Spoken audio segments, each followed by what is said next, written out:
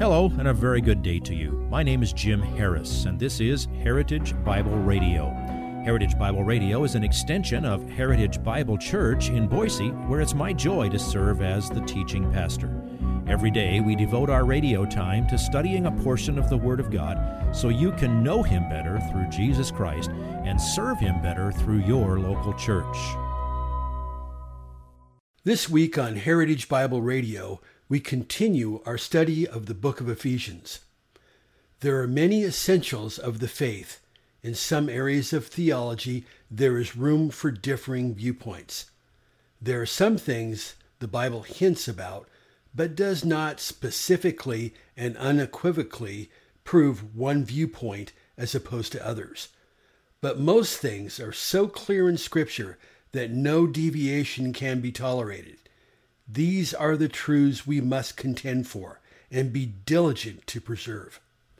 Among these truths outlined in this passage is that there is one body, one Spirit, one hope, one Lord, one faith, one baptism, and one God. Please follow along with Pastor Harris as he explains these truths in today's slice of this week's message, entitled The Theology of Unity, Part 2. Jesus went and won the battle for our souls, and then he turns around and he gives gifts to us. We are the ones who receive the gifts of the Spirit in the body of Christ. Now, verses 9 and 10 is an explanation of something that lies behind the giving of those gifts. And at this point, we interrupt this sermon. This is for an important message from its author. I am about to do my best to teach you what this passage says and what it means by what it says. This is based on countless hours of research and study. It started long ago. The flood was drying, and I was working on my master's thesis at that time, and I was dealing with something that was ancillary to this passage. And Marcia will tell you, just for months and months and months and months, and I got 2 extensions on my thesis, I just kept adding and adding and adding to this pile of things, and so finally got to the end. I am utterly confident of my view on this, and I believe that what I'm going to teach you harmonizes with key passages in both the Old Testament and the New Testament. But in full disclosure, and the reason I'm pausing here, I want you to know that there are many godly fellow expositors and theologians who interpret this passage differently. And at the risk of bringing down a bolt of lightning, I will tell you that you will find the other interpretation in your MacArthur Study Bible. All right, we're safe. Gotten through it both in both services. Most teachers and preachers who identify themselves under the banner Reformed, this would be most in the believing wings of the Presbyterian Church and other groups, Lutherans, where there are true believers among them, they say that the word ascended refers to Jesus ascending to the Father, and He's above all. I absolutely agree with that. I think that's what ascended means there. They say the word descended simply refers to the fact that He took on humanity and He came to earth. And that's all that it means.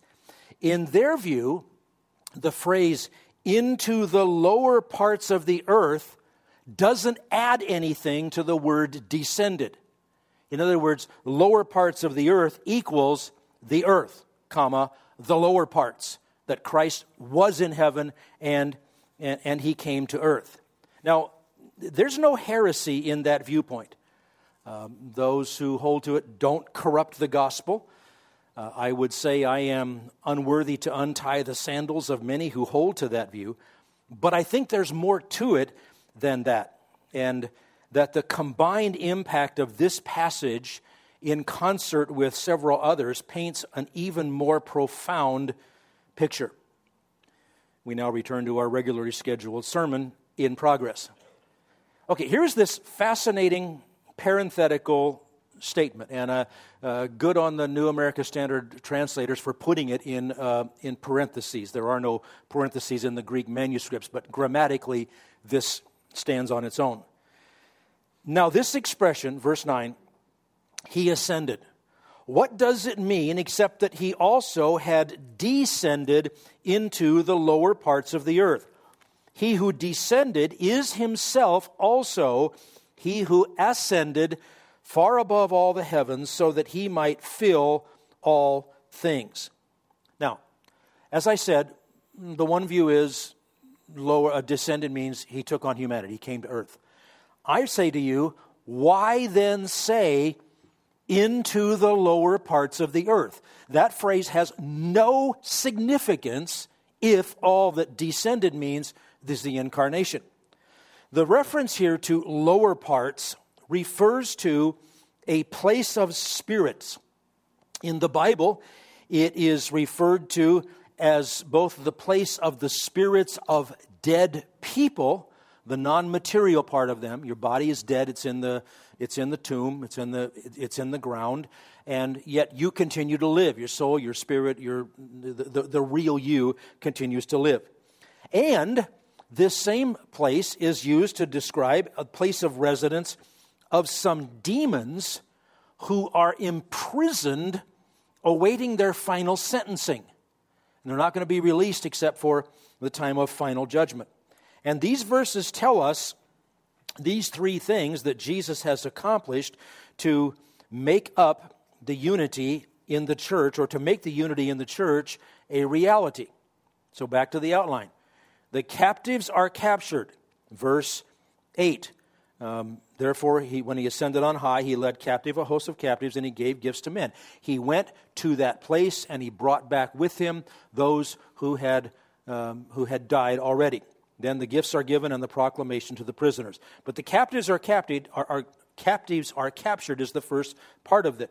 It says Christ went to this lower place. You probably know it by the term Sheol or Hades.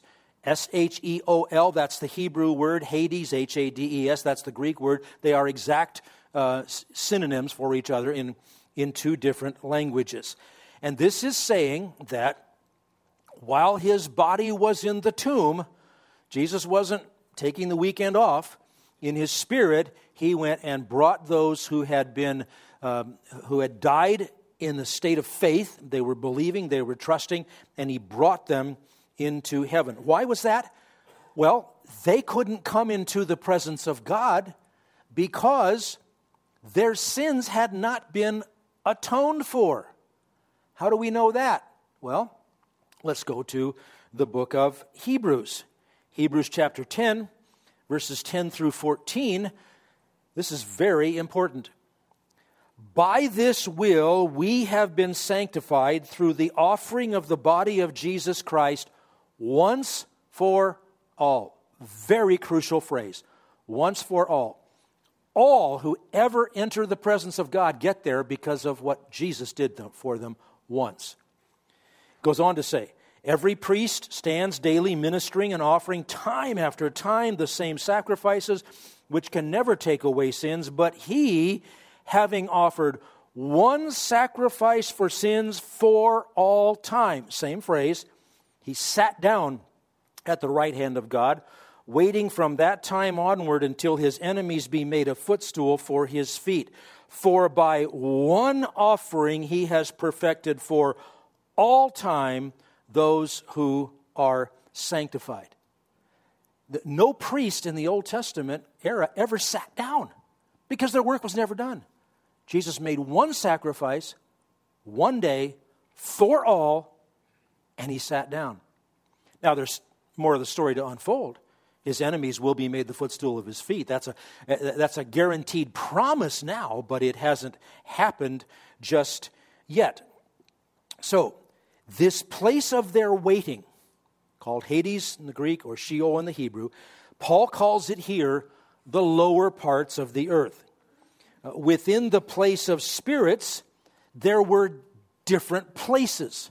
This place called Sheol or Hades, I do a little Bible study that I say is biblical unreal estate. You can't find the address of it. You can't give a GPS coordinates for it. Very real places, but not physical places. This is a realm that we can't perceive, if you will. And it has different parts within it. There is a place where believers are. It's called Abraham's bosom. You read about that in Luke chapter 16, the record of the rich man and Lazarus. Abraham, according to Romans, is the prototypical believer. If you have a faith like Abraham and Jesus hasn't come yet and you die, you are with Abraham. It's a place of blessing. You read about it in Luke 16. That's about the only hint we have of it. It's the place you want to be. And then remember, there is this huge chasm, and separated from Abraham's bosom is a place of torment where unbelievers are. And then in Luke chapter 23, verse 43, you also have Jesus calling Abraham's bosom paradise. I think that's a synonym for the same thing. And he said he would be there with that thief who repented next to him on that very day. So everyone from the time of Adam up until when Christ led the captives captive, brought them safe into the presence of the Father, they were all in that place. Jesus went and recaptured the POWs from death. Now, stay tuned for more details. Then the gifts are given. He says that in verse 8. Each one, this is our individuality. The Savior has done this. He has given us gifts, and they are given to us. When we get to verse 11, we will begin the section on how the body of Christ is meant to function in light of all of these diverse individuals working together as one body. If you would like this message on compact disc, let me know and we'll send it to you. You'll receive the entire message, not just the portion on today's program. You can order by phone at 353-4036 or by writing to us at 7071 West Emerald, Boise, Idaho, 83704, or on the internet at hbc-boise.org. Heritage Bible Radio needs your prayers and your financial support. Once again, you can reach us online at hbc-boise.org or by telephone at 353-4036 or by writing to us at 7071 West Emerald, Boise, Idaho, 83704. And if you need a church home here in the Treasure Valley, I hope you'll visit us any Sunday at 7071 West Emerald. For Heritage Bible Radio, I'm Jim Harris. See you next time. Bye-bye.